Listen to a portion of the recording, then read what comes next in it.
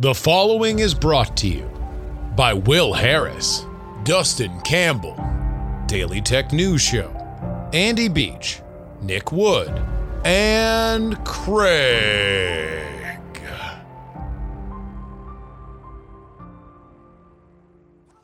Politics.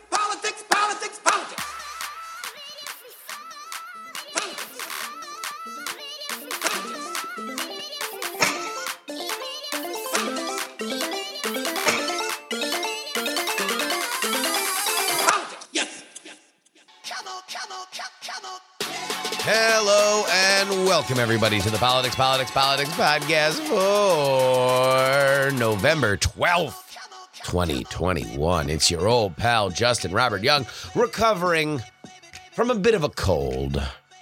That's why the timbre of my voice is even lower than usual. But we will not be stopped from doing a hell of a show for you today. First things first, we're going to take a look at the state of the Build Back Better bill. What is happening in the House? What is happening in the Senate? We heard from our boy Bill Scher on Wednesday that he believes this thing is going to be passed sometime in early December. But if that's the case, then we're going to have to get moving on it at some point. Also, we have a bit of a kerfuffle in Buffalo.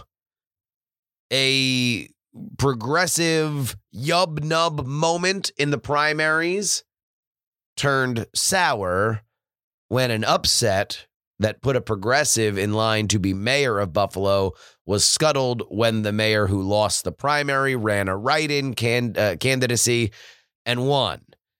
The progressives now want their comeuppance by stripping that mayor from his leadership positions in the national party. Will it happen?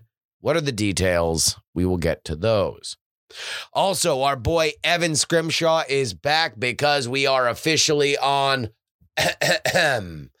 Wave Watch. Yes. It's just the wave. We are going to see whether or not a red wave will topple majorities in the House and the Senate. We actually go a lot into detail on a announcement that was made earlier this week, and that is Chris Sununu deciding that he is not going to run for Senate in New Hampshire. That's a blow to Republicans. Is it a blow to their hopes of winning control of the Senate? Evan will tell us his opinion. But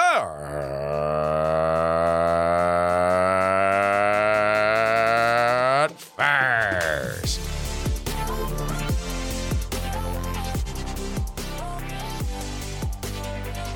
so let's take a look at the ever-evolving issues around the Build Back Better bill. Here's where we're going to start, because I'm a salty dog. We're going to start with the salt issue. That is the state and local tax deduction, which allows blue state folks to deduct high state taxes from their federal taxes. So basically, it makes living in a state with high local taxes more palatable because you are able to deduct them from your federal taxes. This was capped at $10,000 during the Trump tax cuts. That is how the math worked for them to give the tax cuts to other people, is to basically not allow people who live in high taxation blue states to get around paying their federal taxes.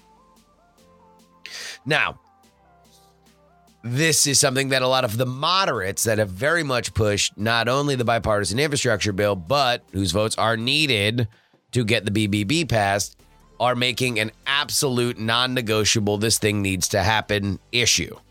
They want SALT back the way it was, if not better.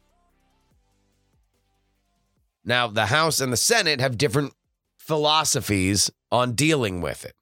The House wants to substantially raise the cap back beyond 10,000, and the Senate wants to means test this so nobody too rich gets to escape paying federal taxes, according to The Hill.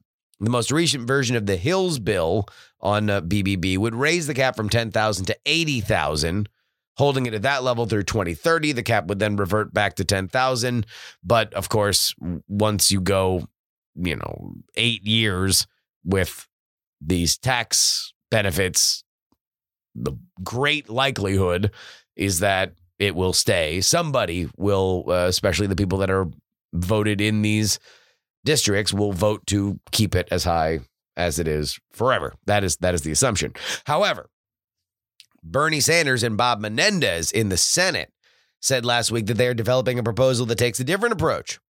They're going to keep the cap at 10,000 and make that cap permanent, but including an exemption from the limit for taxpayers with incomes under either 400,000 or 550,000. So if you make over 400,000 or 550,000 and you live in a high local tax state, so let's say New York, New Jersey, California, whatever, basically you would want to keep your you want to keep your income below 550,000 if you want to get a higher than $10,000 exemption. And this is all because, look, a lot of millionaires and billionaires, the top 1% of the 1%, live in blue states and cities. LA, San Francisco, New York, where all the hedge fund people live in New Jersey. Like, these are very rich areas. So when you are allowing loopholes there, you are allowing loopholes for literally the 1% of the 1%. So there's that. We have no agreement there. I very much believe that the BBB is going to pass, if just because there are moderates who very much want to make this happen and very much want to take SALT home back to their voters. But let's put that aside for now. Let's put the SALT on the side. Let's delve into when the BBB might actually be voted on. Now, remember, the House wanted to pass their version of the Build Back Better bill before they passed the bipartisan infrastructure bill last Friday. This was where all the drama was. Effectively, the progressives understood there was a need to pass the bipartisan infrastructure bill. And so at the very least, they wanted moderate votes on the Build Back Better bill that was then going to be sent to the Senate. We're going to get to that in a second. The moderates said, no, we will not vote for this version of the Build Back Better bill. We need for you to send it to the Congressional Budget Office. We need to get a score on this bill before we vote on it. And so what they settled on was a promise. Pramila Jayapal of the Congressional Progressive Caucus, which blocked not one but two votes on the bipartisan infrastructure bill in her attempt to keep these two bills linked, an ultimately failed attempt to keep these two bills linked, ultimately agreed that she would allow her members to vote for the bipartisan infrastructure bill and effectively delink them if the moderates agreed that they would vote on it by the week of November 15th, next week, after they got information from the Congressional Budget Office. So this is Jayapal earlier this week making sure that everybody needs to know she means what she said. To clarify for everybody, the agreement that we made with our colleagues was not for a CBO score. It was for some additional financial information from the CBO. Agreement also says that in no event would the vote take place later than the week of November 15th. We trust our colleagues' commitments. So, vote's going to happen, right? I wouldn't bet on it. I just wouldn't. Some of the moderates are already making noise saying, no. We need it to be scored by the Congressional Budget Office. And also, I don't think that there's a ton of love lost considering the fact that Pramila Jayapal, again, over the last few months, blew through not one but two deadlines that were promised to the moderates by House leadership. And of course, none of this really matters because what's passed in the House is going to be used as toilet paper in the Senate, where this real deal is going to be crafted. And the man in the middle of that, Joe Manchin. Permission to come aboard. Joe Manchin is a financial moderate. Joe Manchin is worried about this week's big economic news. While many economic indicators are going in the right direction for Joe Biden, including declining unemployment claims, increased employment numbers. They actually had employment numbers beat expectations this month, which is a rarity and a welcome sight for Joe Biden. They weren't more than a week away from more bad news. The Consumer Price Index said that there is record inflation, 6.2% from a year ago in October. That is the largest increase since December 1990. Core inflation, stripping out food and energy, increased 4.6%, the fastest gain since August 1991. Energy, shelter, and vehicle costs led the gains, which more than wipe out whatever wage increases workers have received over the past few months. This is a problem. Yes, workers have had greater ability to come back at higher wages as America restaffs up. And there is a a labor shortage.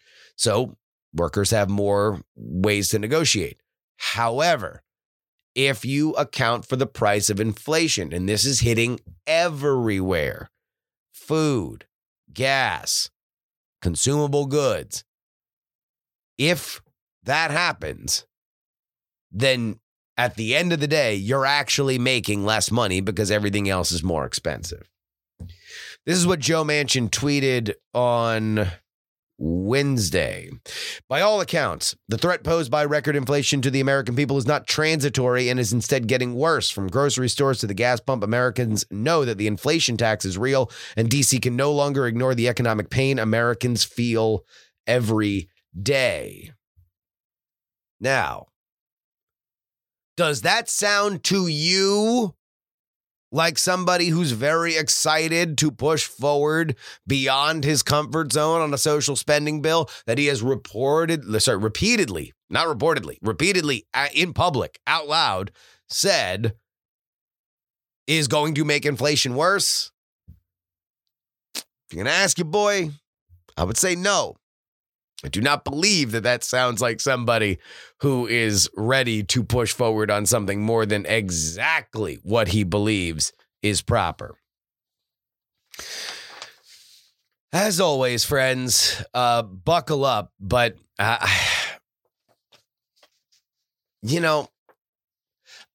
made a bet with Jen Briney from Congressional Dish that the BBB would pass, and that still is my assumption. That being said, boy, do I get a bad vibe on all this. Like, it doesn't seem, that the progressives played their hand. It didn't work. Now the question is, well, how much do they give and how much do they complain about it? We haven't seen a ton of rioting from progressives. There is some backlash on voting for the bipartisan infrastructure bill, but man, it just looks like there's bad vibes ahead. That's all I'll say. Buckle up.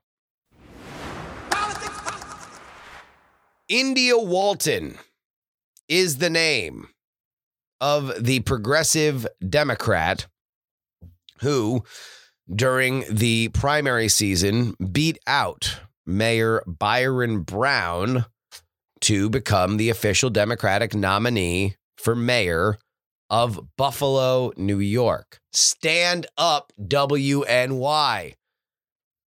Pull up a roast beef on Weck, because I got a tale for you.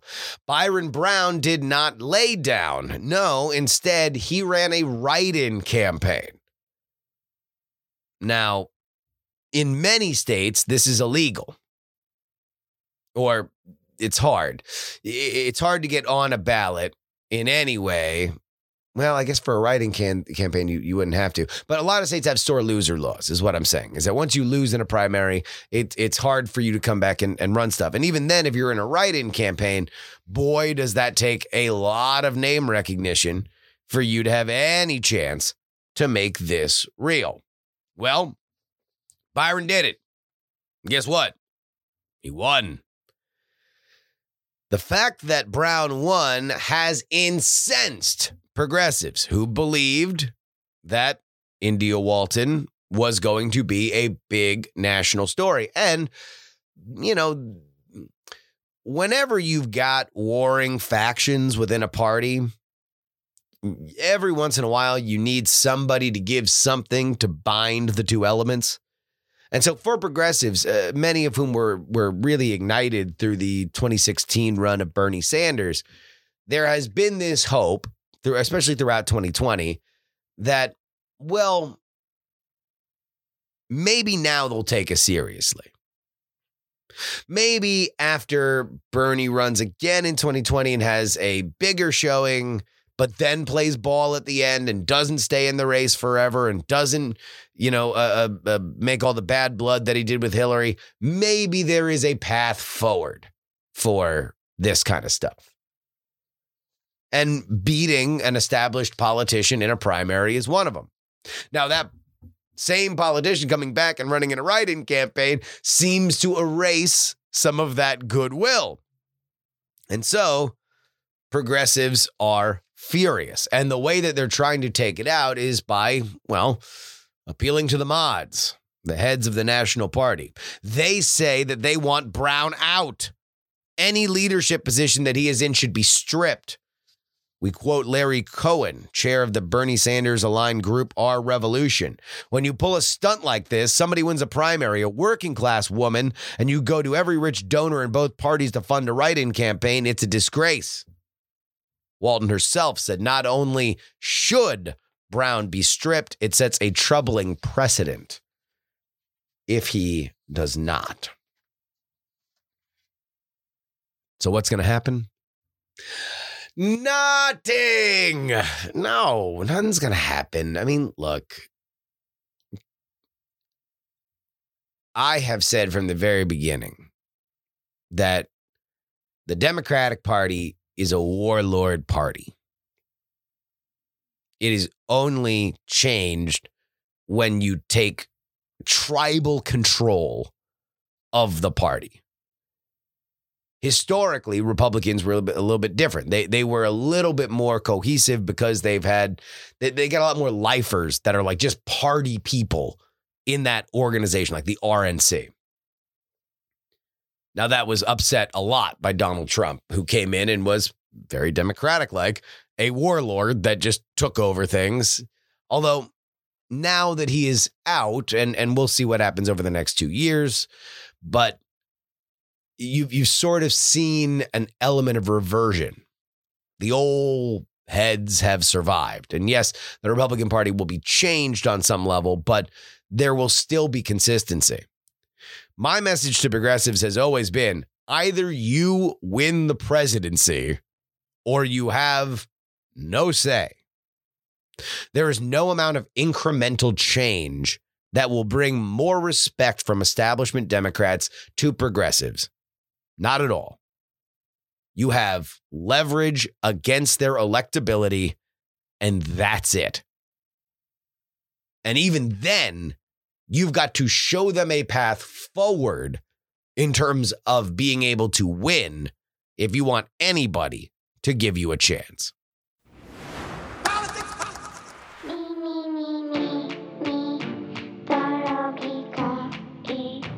Ladies and gentlemen, you can support this show by heading on over to takepoliticsseriously.com.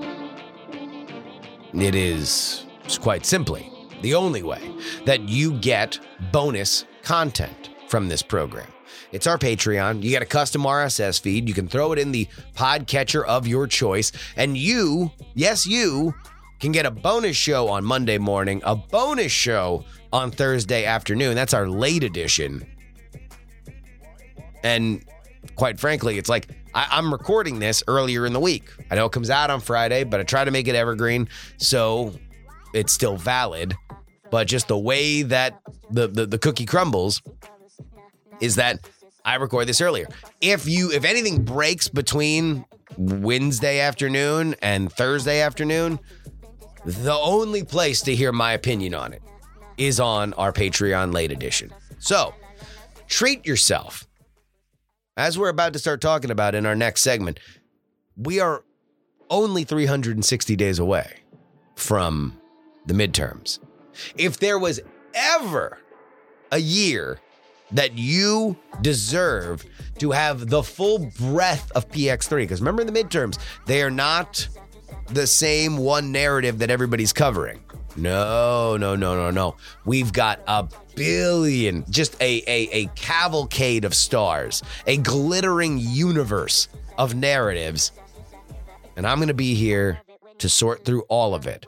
Not once a week, not twice a week like we have here on the free feed, but 3 times a week and 4 times a week if you are a member of our Patreon at the $3 level. So treat yourself to it and support the only crowd-funded national traveling reporter by heading on over to TakePoliticsSeriously.com. $3 level gets you 2 bonus podcasts each and every week.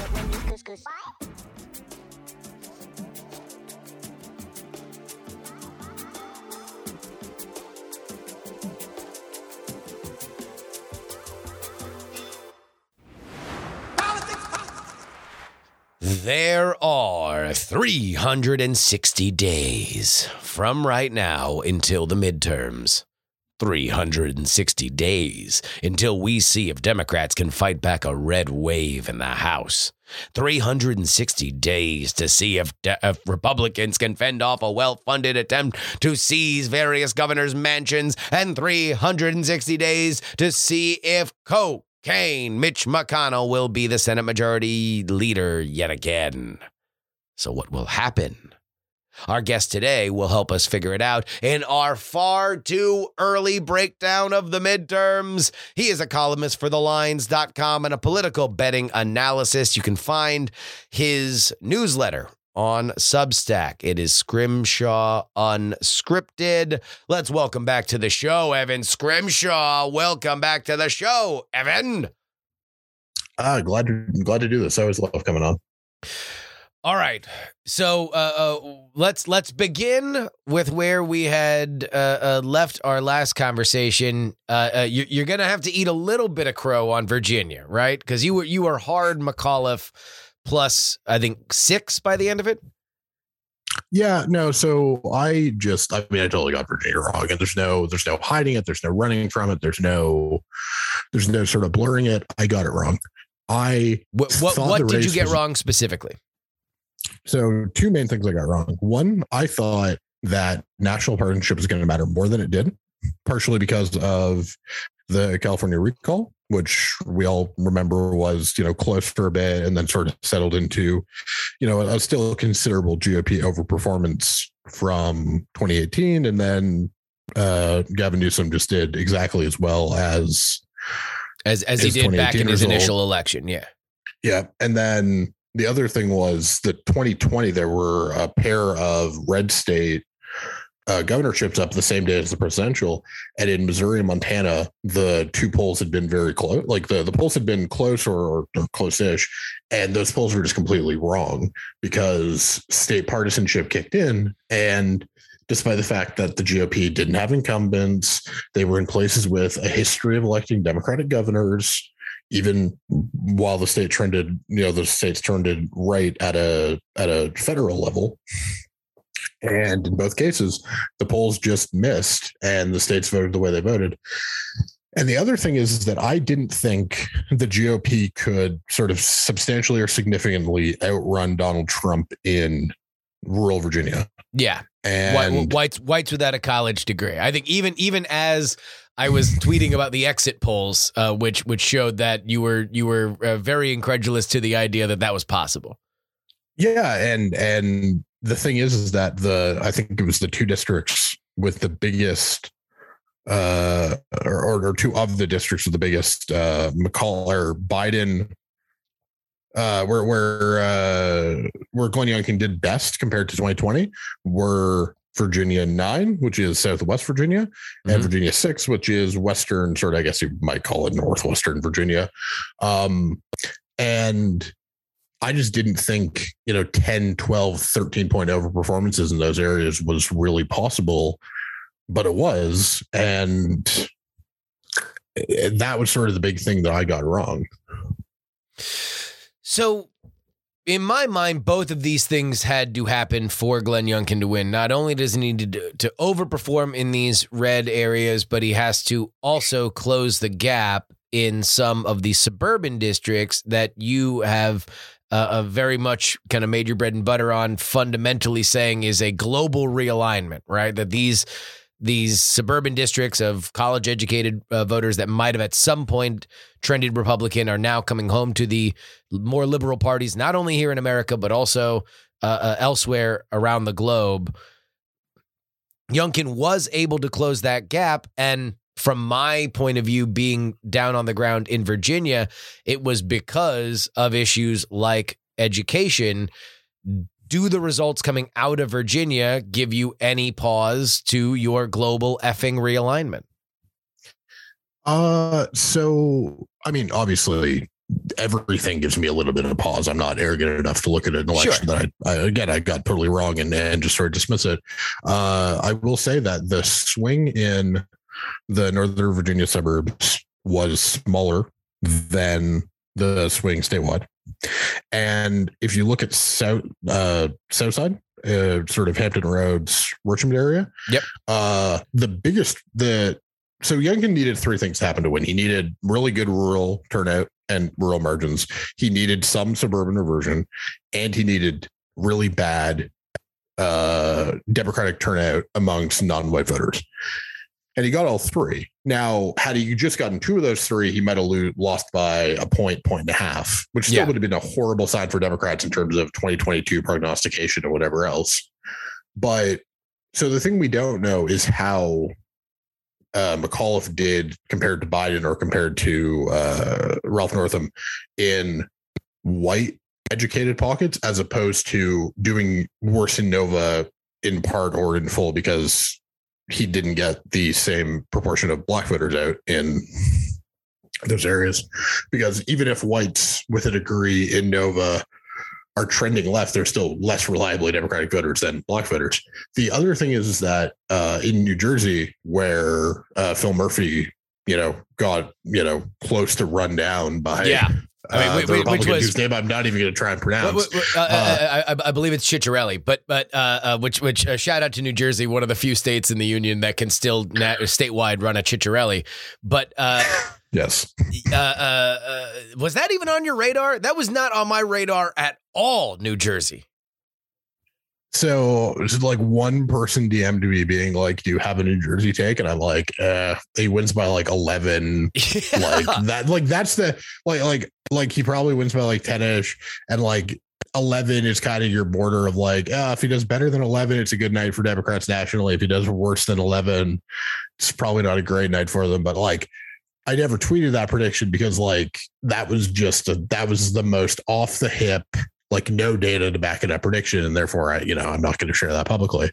But in two highly educated counties, Phil Murphy did better than he did in 2017. And two of the biggest swings in the state were South New Jersey counties, where I think it was like 18% in one district and 21% have bachelor degrees. And so even within that like horrible global result for Phil Murphy, he did better than 2017 in a pair of highly educated suburban districts and got smashed in South Jersey, where education's lower. And so you're still seeing a lot of evidence of the realignment. Virginia isn't the greatest sign, and it does suggest that the realignment isn't maybe as permanent for governorships, which could be interesting for 2022 to keep in mind. But you're still seeing the trend, and you're still seeing things move in that direction. And I think so. The big issue is that even while the blue areas do get bluer, the red areas have not stopped getting redder, which now kind of changes some of the calculus if you assumed that it was Donald Trump that was a unique animating factor there. Correct. All right. Well, that's that. And we like having you here on the show because you do come up with your own fundamentals and you do loudly tout them. So we've got new evidence, and more specifically, we've got midterms that are officially now less than a year away. So this is going to be our way too early midterm rundown, and we do have a news peg for it. So let's start there. Governor Sununu of New Hampshire, popular there, was running ahead of Maggie Hassan in that New Hampshire Senate seat, at least according to polls over the last few months, announces on Tuesday that he will not seek that Senate seat. This would have been something that I think would have been probably devastating to Republican hopes to take the Senate 2 weeks ago. While it's still very good news for Democrats, is it the same kind of bad news for Republicans post Virginia and New Jersey? Yes, because the thing about the Senate is, because we're talking about, 4 competitive Democratic seats this year, right? New Hampshire, Arizona, Georgia, and Nevada. Like, even a, say, 20% drop in GOP win expectancy in just one seat is like a 5-ish% change in their overall Senate odds. And the thing is that I thought New Hampshire was the most likely state the GOP were going to flip. I understand that the New Hampshire GOP are not having the best time, but that's not Chris Sununu's problem. That is a state GOP problem. And Sununu has managed to inoculate himself from a lot of the sort of claims that they're a fairly extremist state party. He's a popular governor. He's going to clearly be reelected to his governorship next year because that's why he's running again. But I mean, I thought the GOP were Senate favorites after Virginia, but that was on the basis that they could flip New Hampshire. I thought that was basically, I don't want to say it was in the bag or anything, but I thought they were. That was the most likely. I mean, based on what I would, guess. I think when you're having that dude run 5 points ahead in polls throughout the last year, like I would expect it. Yeah, and the thing about New Hampshire is that there's a lot of people with still some residual ancestral understanding of, like, I can vote for Chris Sununu and I can vote for Republicans at various points of the ticket, even for a Biden plus, I think it was a Biden plus 7 state. And the thing for Republicans is that, because they just need one, right? It's a 50-50 Senate. They just need one to get to 51. And the problem is that, like, oh yeah, they should be like if you just think about this in a sort of like broad sense, it's just like, okay, so they have to win a state that Biden won by 2, a state that Biden won by 0.2%, a state that Biden won by 0.3%, or New Hampshire by, we'll just get to run Sununu and he'll sort of like shake up the state partisanship. And you're just like, well, they'll get one of them, right? Okay, well, Sununu's not running in New Hampshire. And Kelly Ayotte has said she isn't going to run for the Senate again. That could change. But if the GOP, like, other than those two, the New Hampshire GOP don't have any credible candidates to beat Hassan. Okay. Not great for them. In Georgia, and then if you go through the other states. I will point out before we move off New Hampshire that Kelly Ayotte did lose by, like, I think it was like 12,000 votes against Maggie Hassan. So it's not like not even. No.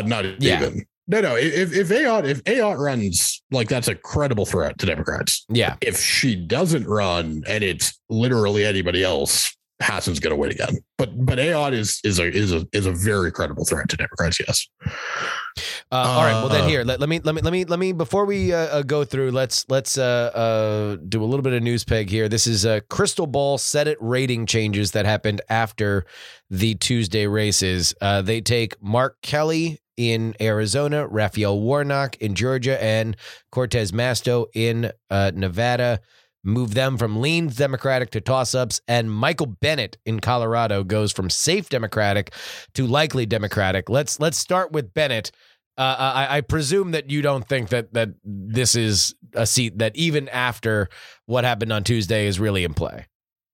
No, because the thing is that you could maybe sell me that Jared Polis, the governor of Colorado, might lose because state races are inherently less sort of federally partisan. You see that with Kansas, but I think the Kansas example sort of informs this pretty well for me, which is Kansas voters had no problem voting for Laura Kelly in 2018, had no problem electing a Democratic ticket for governor in a red year or in a blue year.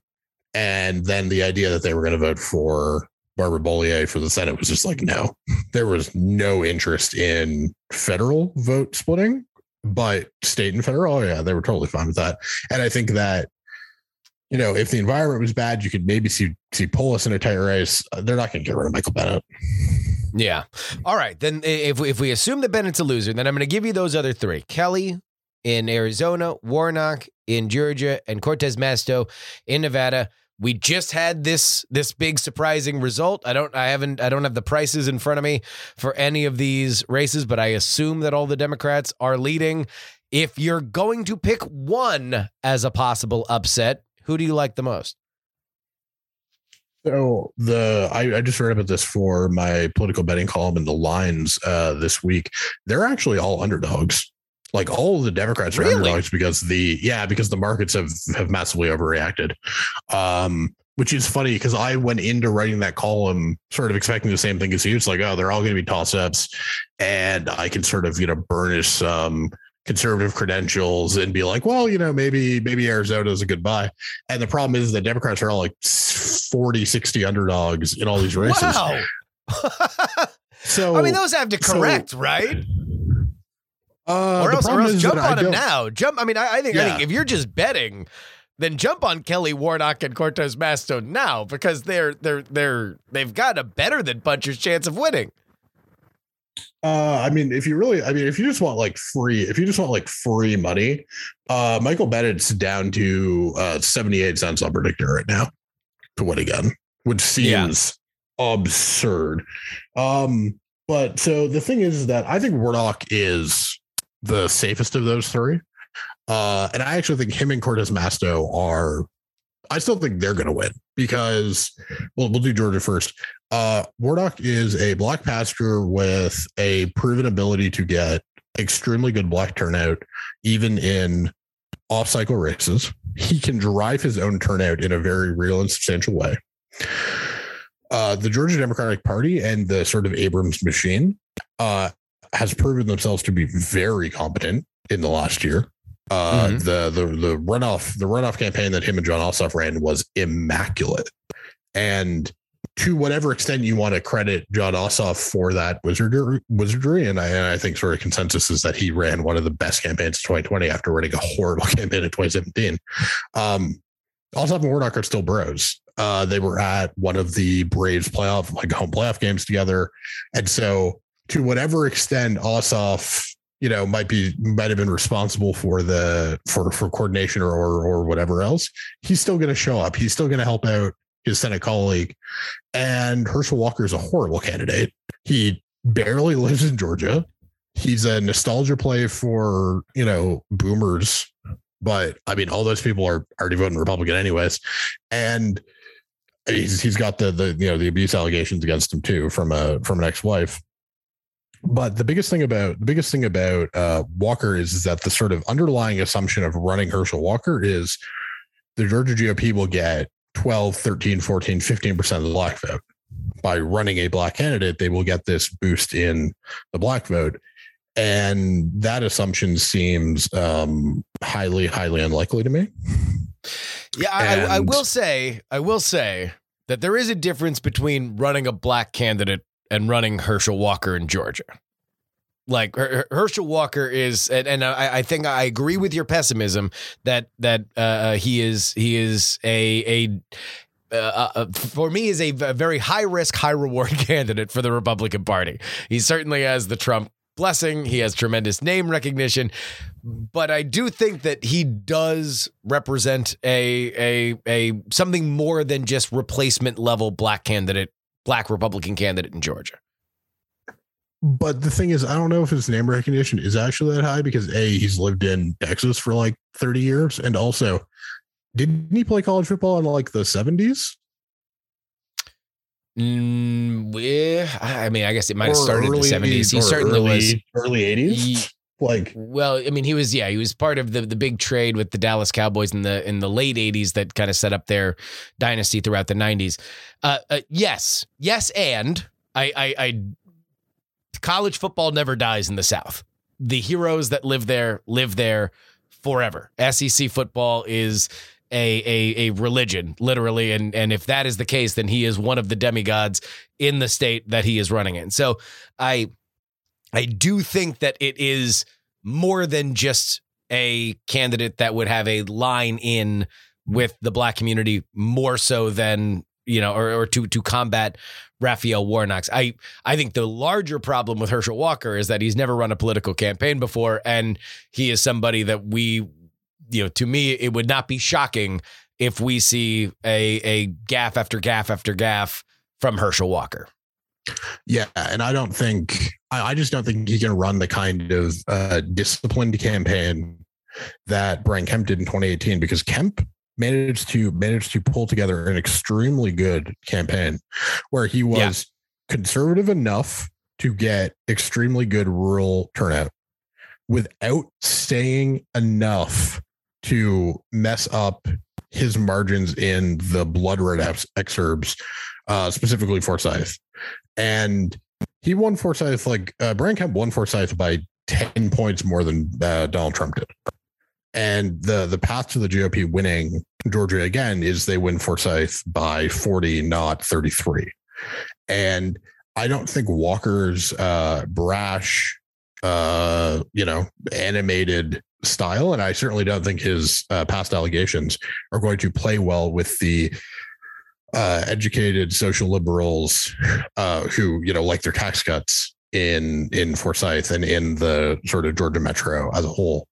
And that's, I think, in some ways, even the bigger problem for Georgia Republicans is that they have to walk such a fine line between being conservative enough for the rurals, but being disciplined enough to still get your margins in and around Atlanta.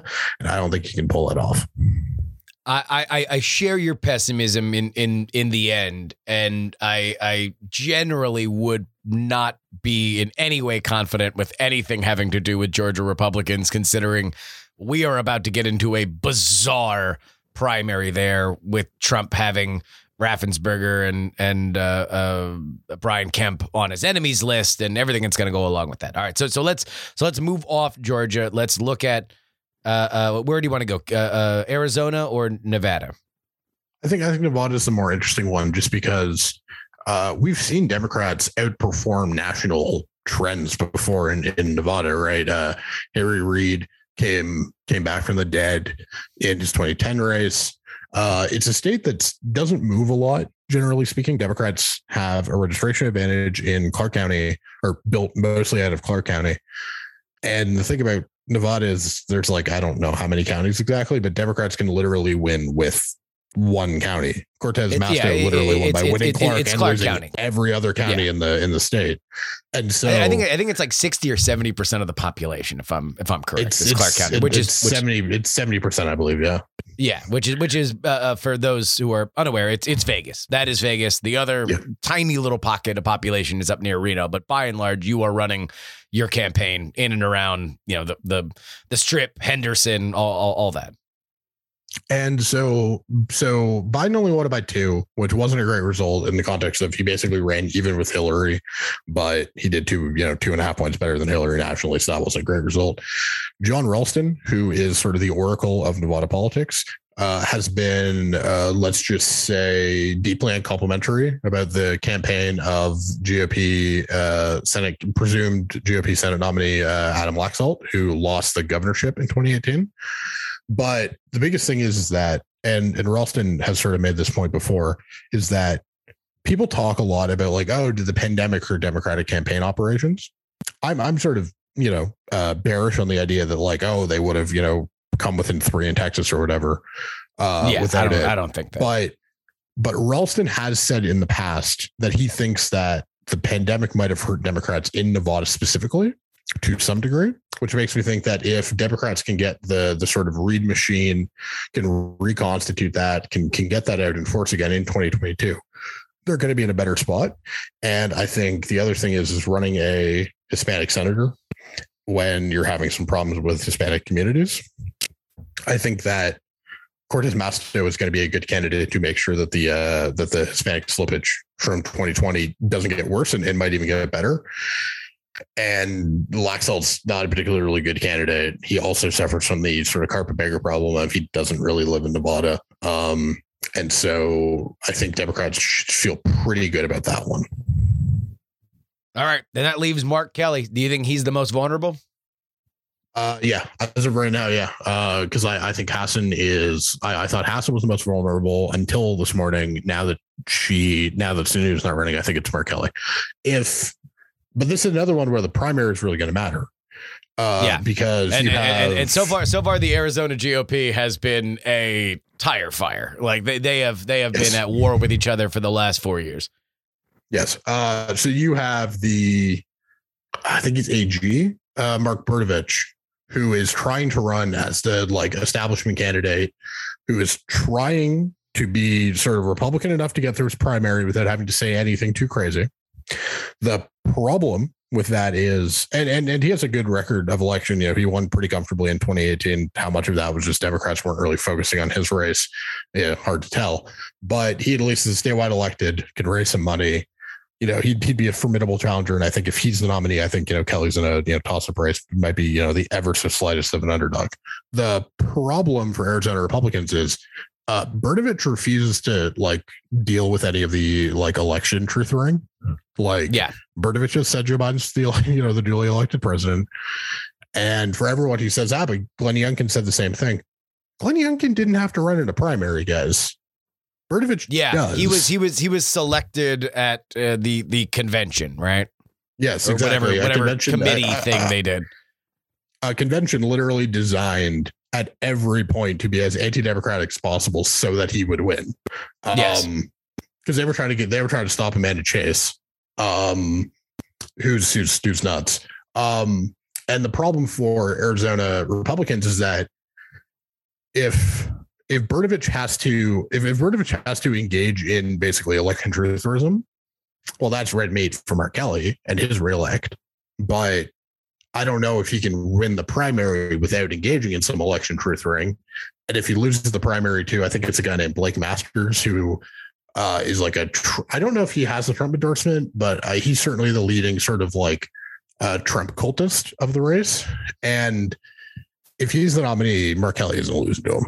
And that's the Arizona GOP problem of, can they get their preferred candidate through that primary and get him through sort of, with enough of his reputation intact? Hard to say, which is why I think Kelly is still a slight favorite to win again.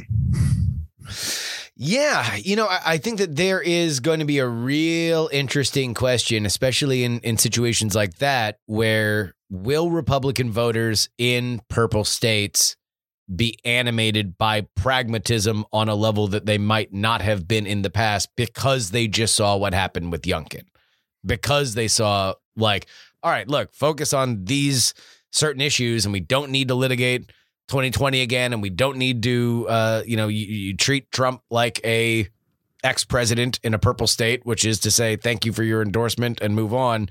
But you don't have to go through every single check down of his playbook. I wonder primary wise whether or not that's going to be an issue. But if there's one thing we've seen about the Arizona GOP, they are not. They're certainly not shy about making things very loud and very personal. Yeah, exactly. And that's the thing that might, because in 2010 and 2012, right, the GOP threw away the Delaware, Nevada in 2012, Indiana, Missouri, by just running horrible candidates. And a lot of the people who voted for the same moderate candidates in those races, and I cannot believe I just referred to Dick Lugar as a moderate, but in that primary he was. A lot of them now vote for Democrats. The part of the global effing realignment is that well-educated, high information voters tend to be Democrats now. And so you might end up seeing a situation where some of the people who were in 2010 and 2012 sort of standing guard against the crank ascendancy of the GOP, which was then the Tea Party, they're not there anymore to sort of hold the line against the new crank ascendancy. And that could be a big problem for the GOP. I think less so in House races, because we generally don't, like, House candidates matter, but they don't matter on that kind of scale. And if the GOP are going to have the kind of night that they're going to have, it doesn't really matter. Like, the national environment is all that really matters for the House. Because even if you blow one or two individual seats on horrible candidates, that doesn't matter so much for your, like you one or two races isn't going to move your overall House win percentage. But in the Senate, it really does. And if they throw away Arizona, like, your path to the majority just gets so much narrower, and you're relying on Biden being, more deeply unpopular than if you were able to run, moderate, sensible, reasonable candidates across those four states. All right. Two last questions, and I'll get you out of here. What is your line for the House as of now? So if you were going to set the line of R plus whatever, D plus whatever, where do you have it now? So I've got the GOP winning 225 seats right now. So my sort of expected House would be Republicans 225, Democrats 210, just because, like, the GOP are, like, they have to be favorites to win the House at this point. Like, if you're in denial with that, and this is a change, because initially you were looking at the midterms saying that the Democrats might hold. Yeah, and I still think there's a chance that they can hold, but I mean, when the facts change, I change my mind. What do you do? At some point, there's sort of, there's, like the reason I was optimistic Democrats could hold is that the polls that asked, the generic ballot polls, looked pretty good for Democrats. And then, like, I tweeted before Virginia, like, okay, one of these two things is wrong. Either the Virginia polls are wrong or the generic ballot's wrong. But one of these two things is wrong, because the generic ballot was basically like, no change since 2020, nothing's happening, yada, yada, yada. And the Virginia polls were like, 12-point swing. Well, the generic ballot polls look pretty damn wrong to me. And so I'm a House pessimist. But the thing is that it's really hard actually to see the GOP gaining 20, 30, 40, 50 seats like the 2010 landslides. Because go ahead. Because of redistricting, basically Democrats are probably going to lock in 200 seats. Republicans are going to do the same, right? And so the battlefield that you're playing on is going to be so much narrower this time, as Illinois Democrats, New York Democrats, they're gonna draw out a lot of Republicans, and so you're not going to see sort of House Democrats fall to the same extent they did last time. And I do think the GOP get a sort of, slightly bigger than the majority Nancy Pelosi has right now. But it's hard to see how Democrats get to 218. They can get close. I just don't think they can get 218 right now. But, Biden could get more popular in theory. All right. So Republicans plus 15 in the House. What about the Senate? Oh, if you would ask, if we recorded this yesterday, I would have said the GOP gain New Hampshire and nothing else changes. I think I'm going to say nothing. I think I'm going to say no Senate seat changes. But so even? No. 50-50? No, I think Connor Lamb. I still think Connor Lamb wins in Pennsylvania. So 51-49 Democrats. Okay, so you would say the Democrats gain, so it'd be D plus 1 would be your expectation as of right now in 2022. Yeah, as of right now, obviously things are subject to change and candidates won't matter, but I think as of right now, D plus 1, 51-49 Dems. All right, you've got a novel coming out. Yeah, so one of the things that living in 2021 has allowed me to do is have a lot of time to write. And so just for myself, I started writing a novel earlier this year, and I finished it. I kind of sat with it for a while, and I decided it was good enough to publish, so I'm publishing it. It's a political story. It's a campaign story. It's a Canadian political whiz kid moves to the States for school.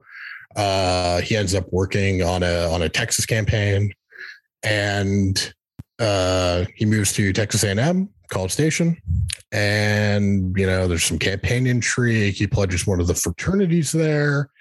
There's a guy he can't stop thinking about. Some stuff happens. I think it's pretty good. There we go. If you want to buy it, it's my pinned tweet on Twitter. What is it called, and where can people find it? On Amazon? Yeah, people can find it on Amazon. Links in my pinned tweet, and the book is called Salvation in the Storm. There we go. And then where can folks read your election betting writing? So my election betting columns are at thelines.com.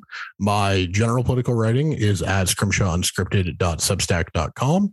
And you can find links to everything I've ever written when you follow me on Twitter at eScrimshaw. Perfect. Well, Evan, we love talking to you here, and we are looking forward to catching up with you throughout this entire midterms as things continue to shift and change. Thanks so much. Thanks for having me. Politics is written and hosted by me, Justin Robert Young, for Dog and Pony Show Audio in Austin, Texas. This show is edited by Brett Stewart. If you would like to say thank you to Evan for pointing out some of the betting tips, giving us his insight. And I always like Evan on, mostly because he's got a breadth of knowledge. He's unafraid to say his opinion. And that's rare, especially in betting, where you get a lot of people that are like hedgers. But he is bold. And if we have him on throughout, the series of the midterms, we can track everybody's political opinions. I really appreciate that. I think that you appreciate it as well. So why don't you go ahead and let him know that you do appreciate it. px3guest.com. If you want to email the program, it is theyoungamerican@gmail.com. Our Twitter is PX3 Tweets. Our Twitch is PX3 Live. Hopefully we were back on the air this morning. I was a little sick, so I hadn't gone on previously throughout the week, but I will be there more as I get better. PX3podcast.com is where you can share this very program with your friends and family. And of course, with the holidays coming up, politicsmerch.com if you want to get your friend, family, or loved one the gift of politics merch, PX3 merch. Just go ahead and do it right there, politicsmerch.com. If you want to support us, you can do so with a one-time donation, paypal.me/payjury. Venmo is Justin-Young-20, and our Cash App is PX3 Cash. You want to give me anything in the mail, you can do so. P.O. Box 153184, Austin, Texas 78715. Again, that is P.O. Box 153184, Austin, Texas 78715. And of course, you can always get our bonus content at takepoliticsseriously.com. $3 tier gets you 2 bonus podcasts per week covering all the news that we miss on our free podcast schedule. And the $10 tier gets your name read in the Titanic $10 tier, including Idris Arslandy and DJ Katie Mack, Niemeister, Dr. G, Lord Scale, De Quince, Anile, Admiral Flapjack, Utah Jimmy Montana, Edmund Pluribus Unum, Pete Spicery, 70s TV salesman or spy, D. Reilly, and Gloria Young for King of the New World Order. Zombie Doc, Edison, no mention on the podcast, please.com, Drunkie, DP4 Bungo, Jewish Lives Matter, 100 Mile Runner, Staff Sergeant Poopers, Double K Ranch, Pop Gold, Ye Old Pinball Shop, John, Snubbies off Route 44, Neil, Charles, Darren, Olin and Angela, DL, Steven, Chad, Miranda Janelle, Chief Andy, Robert, Casey, Paul, Robert, D. Laser, Just Another Pilot, Middle-Aged Mike, DeGen, Will, J. Pink, and Andrew. If you want your name on that list, only one place to do it, especially as the midterms approach. That's takepoliticsseriously.com. Guys, I hope you have a great weekend. Hope you have a good restorative weekend. I can't believe that we are already getting into the holiday swing. We are already barreling toward my favorite holiday, Thanksgiving. I'm going to be back in the embrace of my family, which I have not seen at a Thanksgiving for many, many years. And it's something that I find pretty precious. So till next time, this is your old pal, Justin Robert Young, saying some shows talk about politics, others talk about politics, and still more discuss politics. But this is the only show that dares discuss all three.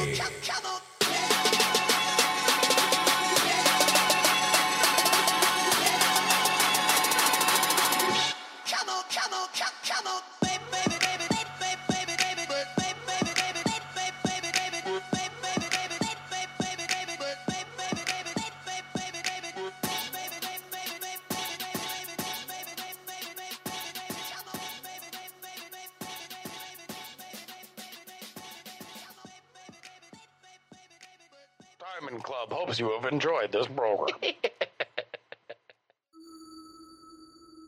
Dog and Pony Show audio.